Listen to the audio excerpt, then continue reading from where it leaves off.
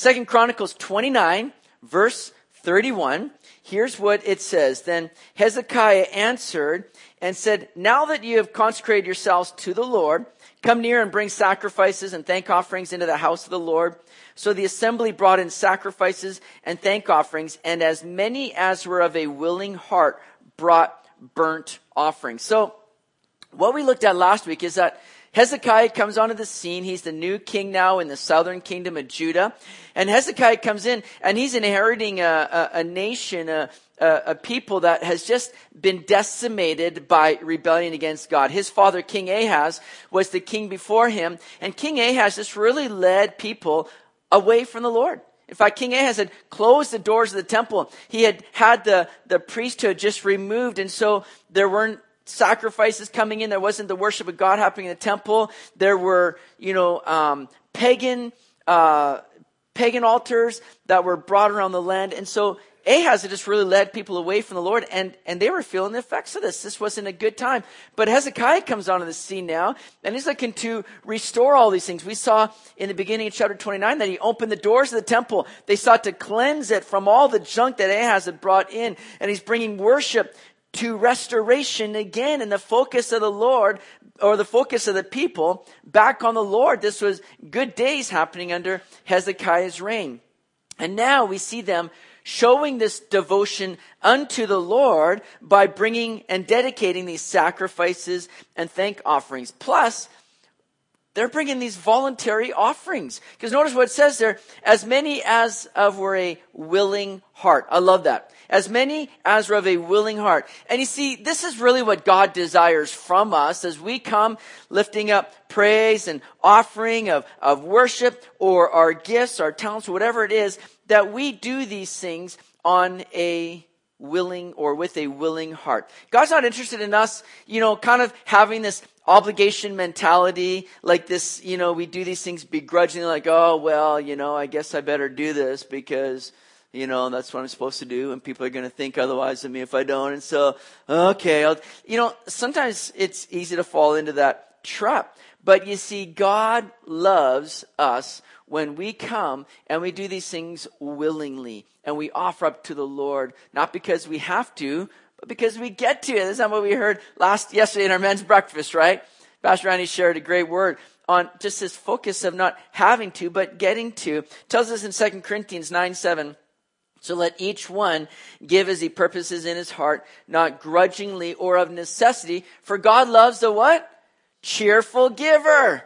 Cheerful giver. Just in other words, that you're coming and you're giving these things unto the Lord, not out of a have to, but just voluntarily, just willingly, just cheerfully. Lord, thank you for what you've done in my life. And when we begin to look at and consider all that God has indeed done for us, we should be more than willing to give him our all. It says in Romans 12, verse 1, I beseech you therefore, brethren, by the mercies of God, that you present your bodies a living sacrifice, wholly acceptable to God, which is your reasonable service. Do you hear that? It's reasonable. God's not asking anything above and beyond us that is like, Lord, that's a lot to ask. Lord, that's really heavy.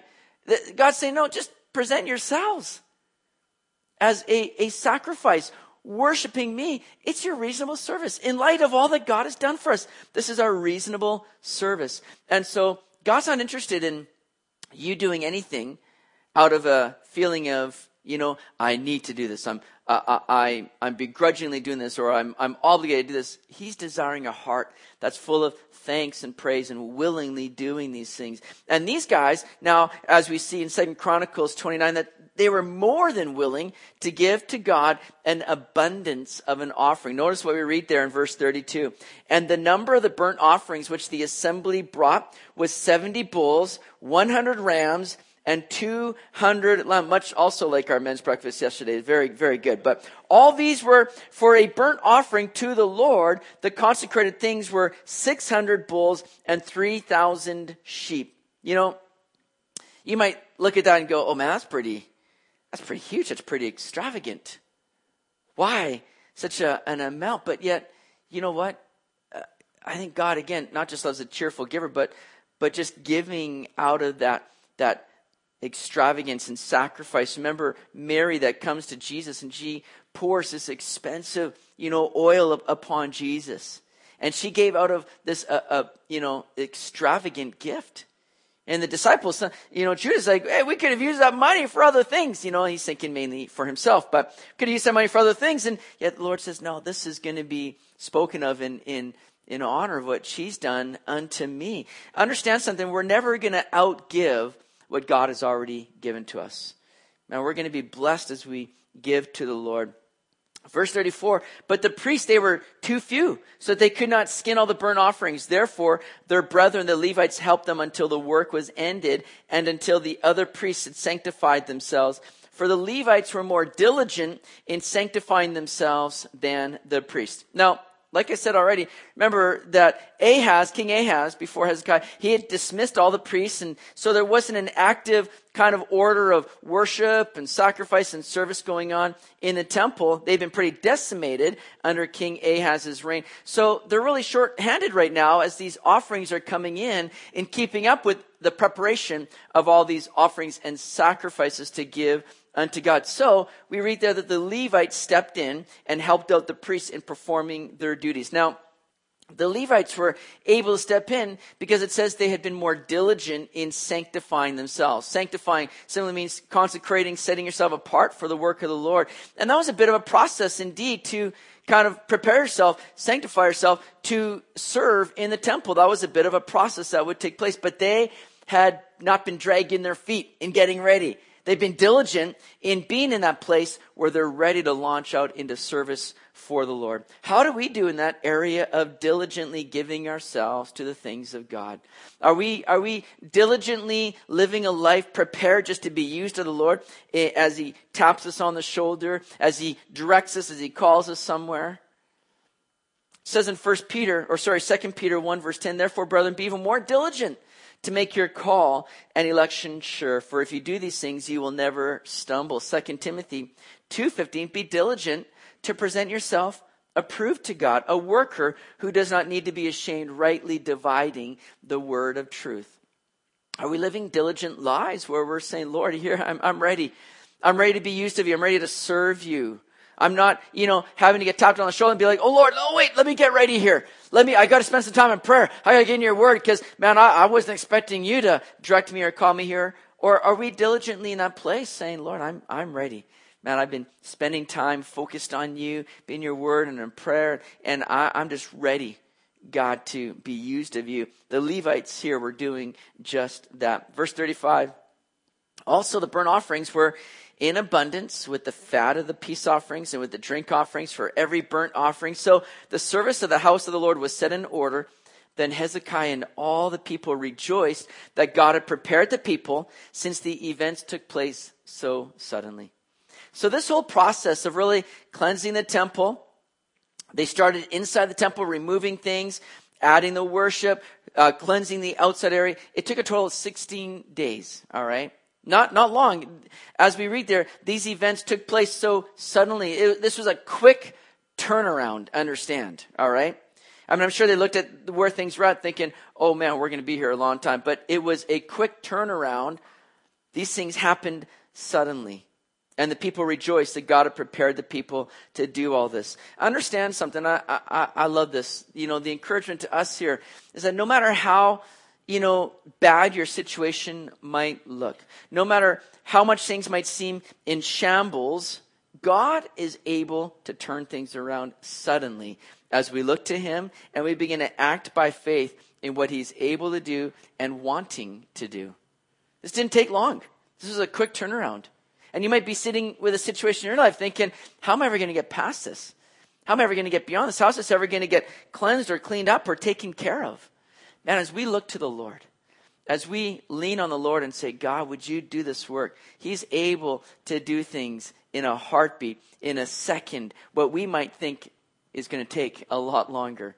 God is able to turn things around. These things happened suddenly. What a good encouragement for us. Well, moving into chapter 30, we continue to see Hezekiah bringing in the reform there now in Judah and really including many people to be a part of this as they look now to once again institute and remember the Passover feast, all right? So chapter 30, verse 1 says, And Hezekiah sent to all Israel and Judah, and also wrote letters to Ephraim and Manasseh, that they should come to the house of the Lord at Jerusalem to keep the Passover to the Lord God of Israel. For the king and his leaders and all the assembly in Jerusalem had agreed to keep the Passover in the second month. For they could not keep it at the regular time because a sufficient number of the priests had not consecrated themselves, nor had the people gathered together at Jerusalem. And the matter pleased the king and all the assembly. Now, remember here, right? Hezekiah is seeing all these things that have been taking place. And he's recognizing now, not only are we going to bring the restoration of worship in the temple, but we want to begin to follow these things that God has kind of established for us to follow. And so what he does is he sends out an invite now to everybody throughout the land, even to those who view Judah as their enemies. Remember, there's a division right now in the whole, nation of Israel. There's the northern kingdom, the 10 tribes, the southern kingdom, the 2 tribes there of Judah. And there's, dispute. There's kind of division going on here. But yet Hezekiah says, I want everybody to be a part of this. I want to send that invite to all people. Hezekiah is a great example to us of having a desire to spread the joy and good news to all people without prejudice. He's not looking at anybody and thinking, they really don't fit. No, they don't really belong. No, they don't really deserve to this. Hezekiah's going, I want everybody to be a part of this. He's being very big-hearted and open-hearted in simply wanting others to experience the goodness of God. Do we act that way? That should be our heart's desire as well. To say, everybody that I have contact with, man, I want to have an open heart towards them, to say, I want to spread the good news of Jesus Christ to them. I want them to be able to hear the gospel, through my life. I don't want to be holding back. I don't want to be judging anybody. I don't want to be trying to figure out who needs to hear this, because everybody needs to hear this and everybody needs to be a part of this. So Hezekiah is doing just that, sending people out so that the word can go forth throughout all the land. That's so good. So, verse 5, it says, they resolved to make a proclamation throughout all Israel, from Beersheba to Dan. That means from the far north to the far south, every part in between, all around now, that they should come to keep the Passover to the Lord God of Israel at Jerusalem, since they had not done it for a long time in the prescribed manner. So, like we read here, all of Israel, every single person basically, is invited down to Jerusalem, to the temple, so that they could participate in observing and following and keeping the Passover. And sadly, it hasn't been done in a long time. Now, the Passover was one of 3 major feasts that all the Jewish males were required to observe annually. All right? Feast of Pentecost and Tabernacles and Passover. These were the ones that they were to observe each year, but they hadn't been doing it for a while. The nation has been in spiritual decline, right? People haven't been doing these things. They've been forsaking, they've forsaken the Lord. But the Passover feast was an important one, because the Passover was remembering their time in Egypt when they were under, just the heavy bondage there of the Egyptians. And God was seeking to draw them back out of Jerusalem and bring them, or back out of Egypt, bring them into their own land, right? And Pharaoh wasn't letting them go. So God says, well, I'm going to, bring that plague of the firstborn upon them. But if you will take in that lamb, you'll sacrifice the lamb, place the blood of the doorpost, or the blood upon the doorpost of your home, then you'll be passed over. You'll be spared. And that will be the thing that will cause Pharaoh to finally release the Hebrew people out of Egypt. And so this is what they were to remember annually, is that God delivered them. God spared them. God brought them out and brought them into their own land. This was all by the work of God. Deliverance from bondage. This is what they were to do. But yet they'd begun to kind of forsake that. They'd begun to put it aside. They'd begun just to become complacent in their own lives and fail to see that they wouldn't be there apart from the Lord. What a sad thing. That would be very, very similar to us as a church.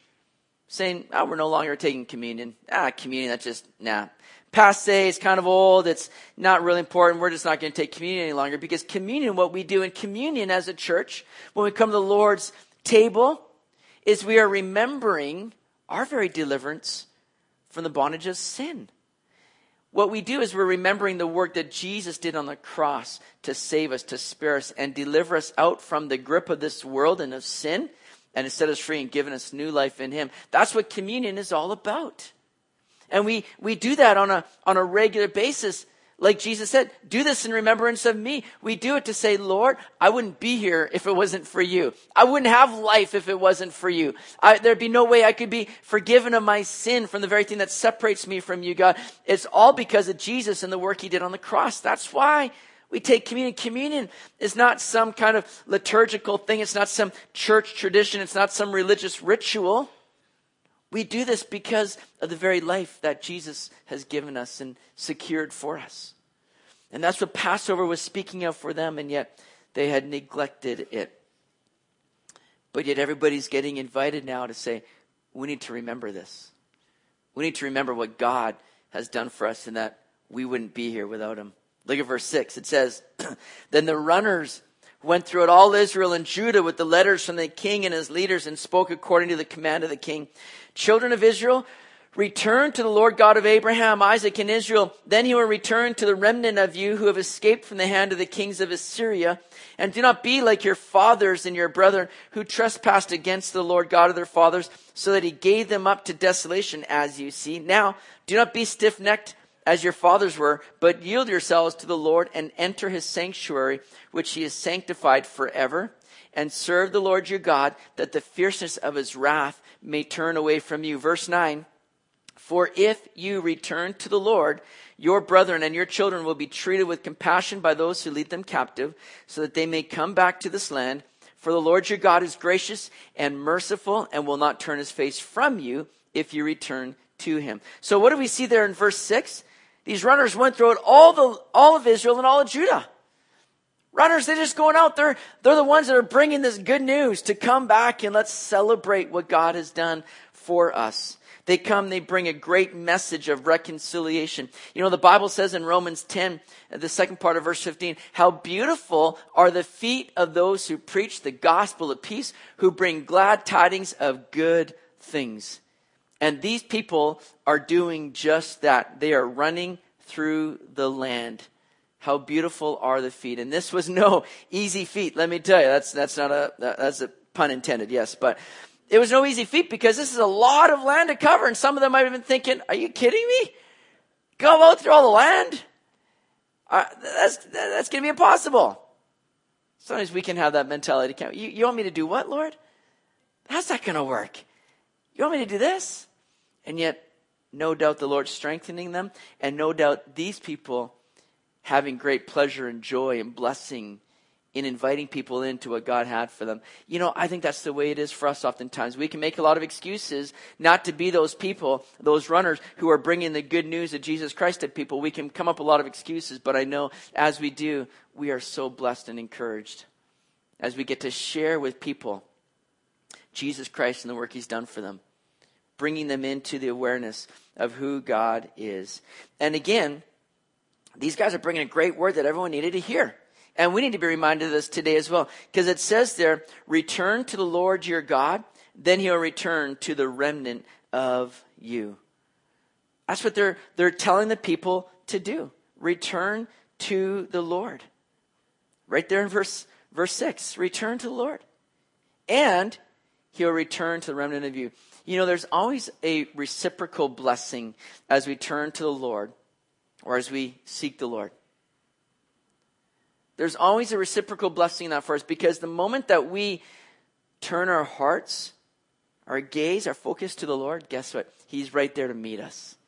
He's right there to pour out of his goodness and his blessing to us. Jeremiah 29:13 says, and you will seek me and find me when?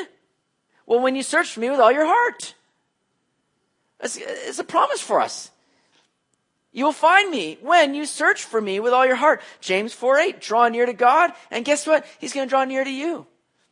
God doesn't play hard to get. God's not having you jump through the hoops and try to find the right kind of clues or riddles to try to meet with God. He's like, man, just turn to me. Come to me. You're going to find me. He's as desiring to spend time with us as we are with him. In fact, more so is he desiring to spend time with us. And he's waiting for us just to come and yield to him. He doesn't force himself upon us. He's waiting for willing hearts. But there's a great blessing there for us. As we turn to him, he will indeed turn to us, and you will begin to see his goodness. I love what we read in 2 Chronicles 16, verse 9. For the eyes of the Lord run to and fro throughout the whole earth to show himself strong on behalf of those whose heart is loyal to him. God's looking for those people that just have a loyal heart to him, that are just surrendered to him, so that he can show himself strong too. Oh, and I'll tell you, I need that. I desire that. I want the Lord to show himself strong. And I know that's not something I need to drum up, I need to work on. I just need to have a heart that's yielded to him, looking to him. Turn your hearts towards the Lord, and you will discover and find the glories of God.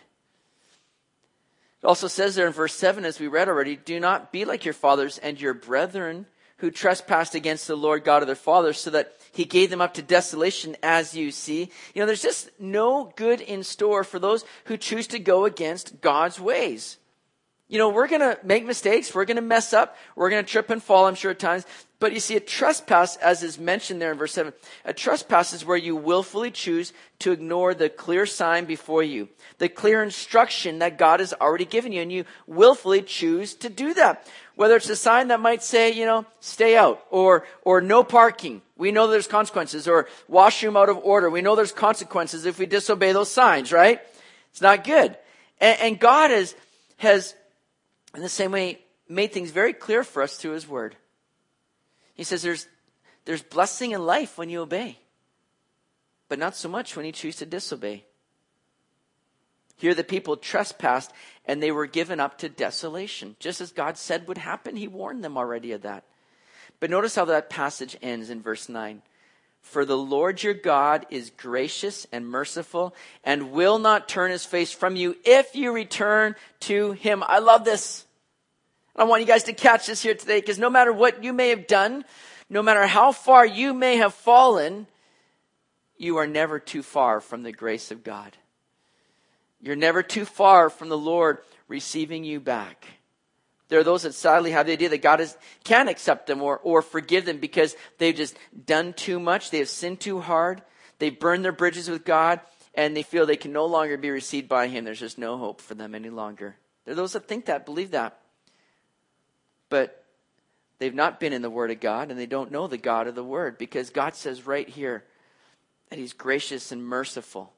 And he will not turn his face from you. He will not refuse you. He will not push you aside when you look to him, when you call out to him. When you come with a repentant heart, he will not reject you. I pray that brings comfort for many of you here today. Verse 12 goes on to say this. So the runners passed from city to city throughout the country of Ephraim and Manasseh as far as Zebulun, but they laughed at them and mocked them. Nevertheless, some from Asher, Manasseh, and Zebulun humbled themselves and came to Jerusalem. Also, the hand of God was on Judah to give them singleness of heart to obey the command of the king and the leaders at the word of the Lord. So as these runners, went from city to city, there were those that mocked and ridiculed them. It's a sad scenario that often gets played out today, right? We seek to offer people something that's going to lead them out of captivity from sin and into abundant life through Jesus Christ, and yet they mock and scorn. And that's the grip of the enemy that has blinded them and deceived them from the truth. And we're going to pray for people to be set free from the enemy and have hearts open to receive the good news. But don't let that discourage you, because it's been happening all through history. People rejecting the word of the Lord. We sometimes think, oh, that's because of me. Oh, I'm the failure here. And we allow, our own self to get in the way of spreading the good news. Understand that there will be people that will reject you, but they're rejecting the Lord more so. Don't let those things discourage you from continuing to share the gospel, because, you could have 100 people just ridiculing, mocking you, but you have one person that just opens their heart to the things of the Lord, and you'll see it'll all be worth it. There's no greater joy than to see somebody come out from the blinders and be pulled from darkness into the Lord's light and love and grace and be forgiven and find life in Him. There's no greater joy than being a part of that. And notice what we see here. There were indeed those, verse 11, that humbled themselves. We just never know who might be ready to yield, to surrender to the gospel, to give their lives to the Lord. That's why we need to take every opportunity to share the gospel with others. And it's so important for us as well to be those walking with a humble heart, to maintain that humility before the Lord, to recognize that we don't deserve anything. It's all by God's grace. I need to continue to cling to the Lord. I can't do it on my own. I need the Lord. And that's why we need that humble heart, because now we can all be those that struggle with pride. Pride affects all kinds of people. In fact, I even read about a preacher who prepared a sermon on humility, but then filed it away because he wanted to wait and save it for a time when he could really impress people with it. And so pride can easily affect all kinds of people. All right. Verse 13. Now, many people, verse 13, a very great assembly gathered at Jerusalem to keep the feast of unleavened bread in the 2nd month. They arose and took away the altars that were in Jerusalem, and they took away all the incense altars and cast them into the brook Kidron. Then they slaughtered the Passover lambs on the 14th day of the 2nd month. The priests and the Levites were ashamed and sanctified themselves and brought the burnt offerings to the house of the Lord. Now, this is an interesting situation going on. Many people came, and they gathered together at Jerusalem to celebrate the Feast of Unleavened Bread, which came a day after Passover. And oftentimes, these two celebrations were just kind of, identified as one thing. But this great assembly is taking great action in just purifying things and carrying all the ceremonial duties of the Passover. They did this to the shame, it says, of the priests and the Levites in verse 15. They all came, and they were just getting right into it. We're going to follow through. We're going to observe all these things. And they did it to the shame of the priests and the Levites. Now, why were the priests and Levites ashamed at what was happening? Because they realized they weren't more diligent in sanctifying themselves to serve and carry out their responsibilities during the Passover. They saw all the people just going for it despite them even not being clean, ceremonially clean. And the priests and Levites started thinking, oh my goodness, look at these guys go. They're just giving it. And we're holding back thinking, oh, we need to take care of this, we need to do that. They weren't ready, you see.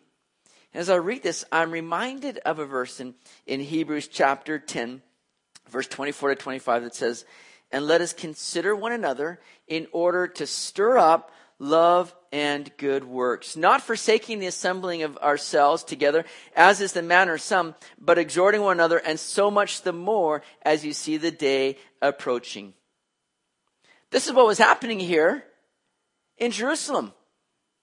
The priests and the Levites were kind of being stirred up, being provoked to good works, recognizing, and how come we're not doing more? How come we're not doing what these people are doing? They're not even priests and Levites, they're not even cleansing yet. They're just coming with a heart just to worship God. Why aren't we doing more? And this is the great thing about gathering together, you see, is that we get to encourage one another on in the things of the Lord, right? That idea of stirring up. It's that word that, literally means to provoke one another, right? How many people had siblings that would provoke you, right? How many were the siblings that provoked other people? Okay, there you go. Yeah, thank you for honesty. But you see, man, it's like, hey, I dare you to go climb that tree. Or I dare you to jump off the deck, right? You all know what that's like, right? Then there's that provoking going on. Well, in a sense, maybe not daring one another at church, but we are encouraging one another, right? Like what, how many people were on a mission trip was asked by Gordon today, right? I would never, call everybody out because some of you are sitting there going, how come I've never been on a mission trip? Everybody, look at all these people been on a mission trip. I've never been on a mission trip. But what that does is it stirs you up to start thinking, maybe I should do that. If all these people can do it, then I should do it too. And I can do it. When's the next mission trip? I'm going. That's what we get to do as we come together. We get to share with one another. Hey, you know what? I was reading God's word this week and, oh man, the Lord's really speaking to me. And you're sitting there going, man, I better get in the word a little bit more. I've not had the Lord speaking to me that way this week. And we just start to provoke or stir up We're not trying to make people feel ashamed. That's never our goal. But like these people, they're being stirred up because everybody else was taking part in the work. And they're wondering, why aren't I doing that? It's a great blessing we get to do, and coming together and just encouraging each other and stirring each other up. Challenging each other in the things of the Lord. That's what we should be doing. Look at what we read in verse 16. They stood in their place according to their custom, according to the law of Moses, the man of God. The priests sprinkled the blood received from the hands of the Levites. For there were many in the assembly who had not, and catch that, there were many in the assembly who had not sanctified themselves. Therefore, the Levites had charge of the slaughter of the Passover lambs for everyone who is not clean, to sanctify them to the Lord. For a multitude of the people, many from Ephraim, Manasseh, Issachar, and Zebulun, all the areas outside of Jerusalem and Judah, they had not cleansed themselves, yet they ate the Passover contrary to what was written. But notice that here in the middle part of verse 18, but Hezekiah prayed for them, saying, may the good Lord provide atonement for everyone who prepares his heart to seek God, the Lord God of his sanctuary. And in verse 20, and the Lord listened to Hezekiah and he healed the people. Oh, how I love that. This is so good. It goes on to say in verse 21, so the children of Israel who were present at Jerusalem kept the feast of unleavened bread 7 days with great gladness. And the Levites and the priests praised the Lord day by day, singing to the Lord, accompanied by loud instruments. What we see in this passage is very interesting because the nation had been in such decay that people hadn't been coming regularly to the Lord. The temple had been closed down. They weren't coming and cleansing themselves, offering up sacrifices for sin before the Lord. So they were ceremonially unclean, which meant that they weren't typically permitted to even come to the temple or even celebrate and observe this feast. They were defiled, and so they had to go through a cleansing ritual. But here's all these people coming saying, well, man, things have been shut down.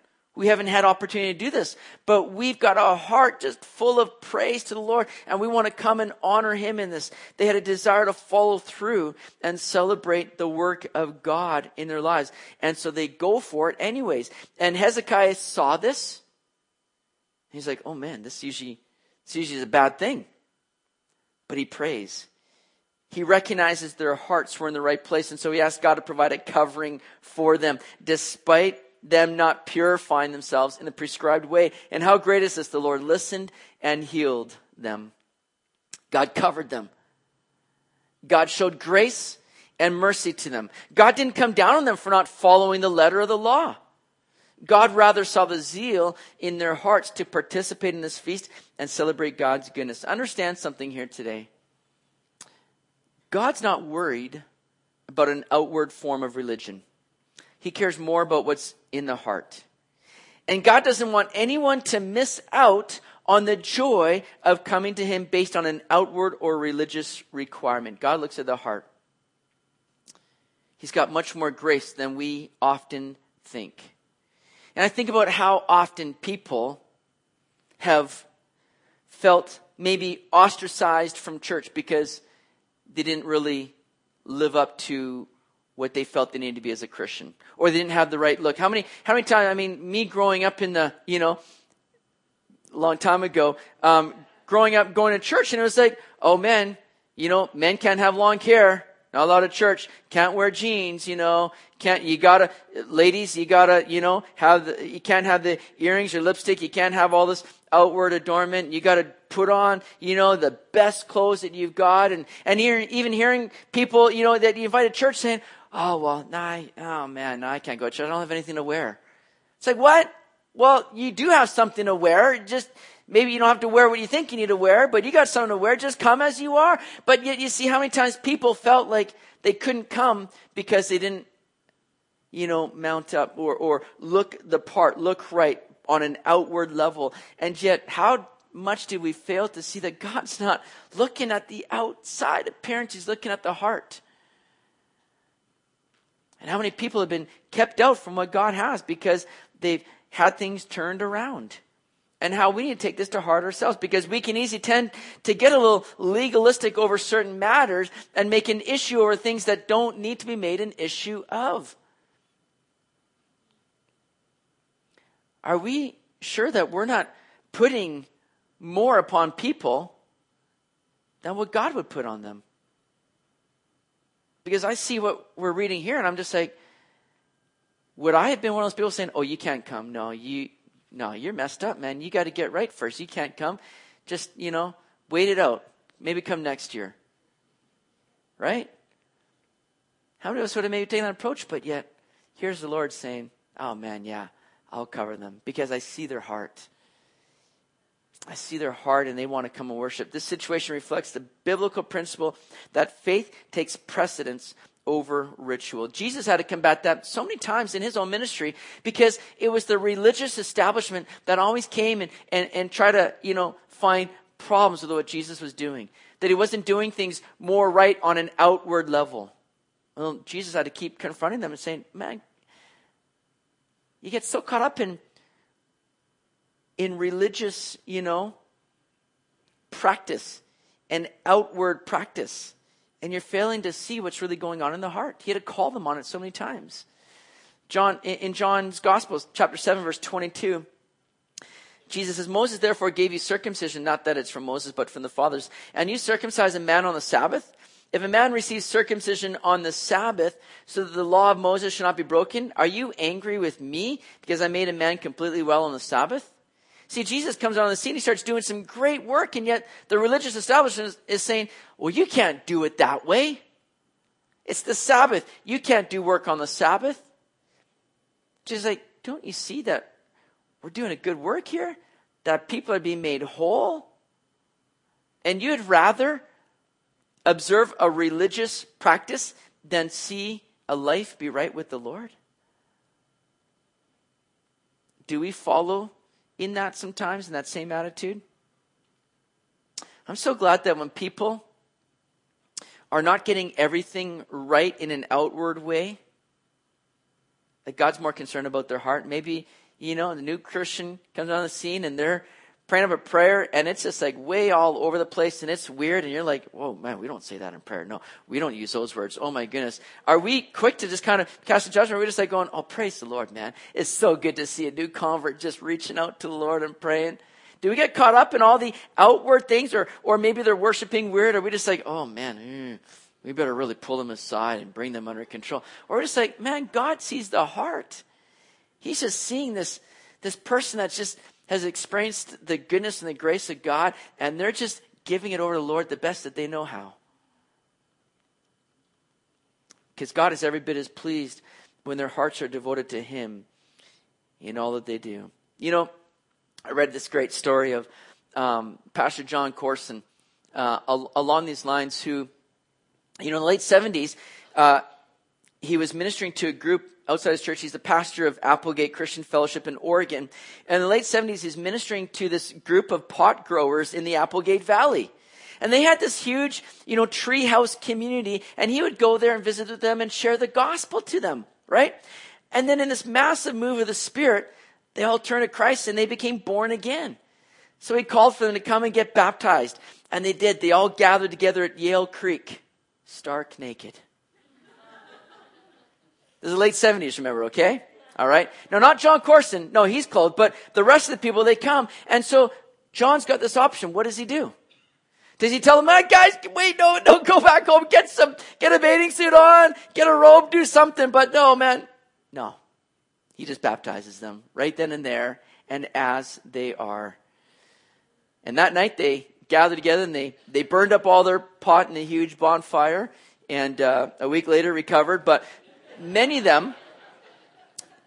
them, still just worshiping in Applegate Valley or Applegate Christian Fellowship. Some of them went on to become pastors. But you see, I just love that attitude of John Corson where he's just like, you know what? God sees their heart, man. They may not have it all together on an outward level, right? But God sees the heart. And so for us, that message rings true again for us. Mercy over mandate. Mercy over mandate. That's the way that God displays this, and that's what He's exercising here in our passage. Well, verse 22 And Hezekiah gave encouragement to all the Levites who taught the good knowledge of the Lord, and they ate throughout the feast 7 days, offering peace offerings and making confession to the Lord God of their fathers. Then the whole assembly agreed to keep the feast another 7 days, and they kept it another 7 days with gladness. That's great. These people come. They may not be ready at outward level, but they come. God accepts them. They worship. And they're just like, this is so good, man. Let's just keep going. Let's not stop. And they go another 7 days. They're just so excited to be back on track with the Lord. Do we have that same kind of drive and excitement in worshiping God? Are we gathering and just like, oh man, this is so good just to come and hear from the Lord and worship the Lord? Or are we more concerned, watching our watches, wondering how long this bozo is going to go today? Or are we just like, man, this is so good to be here, just worshiping God and hearing from the Lord? Because thank you. All right. Let's not get personal here now. But you see, like these people, we should be looking to press in more and more with the Lord and just be enjoying God. That's what we get to do here today. We get to enjoy God. And it's not just reserved for Riverside Calvary Chapel. I mean, there may be a greater anointing here. Yes, of course. But not just reserved for Riverside Calvary Chapel, but not just reserved for church in general or on Sundays, but every day. Are we just taking time to enjoy God? Just being a worshiper of the Lord, where we're saying, oh, well, Lord, I've only got, 5 minutes for prayer time or 5 minutes for devotions today. Or are we just continuing on in that mode of just saying, I just want to be lifting up my heart before the Lord in thanks and praise and just enjoying God wherever I am and in whatever I'm doing, because you will be filled with joy and gladness as you do. And these people are experiencing just that.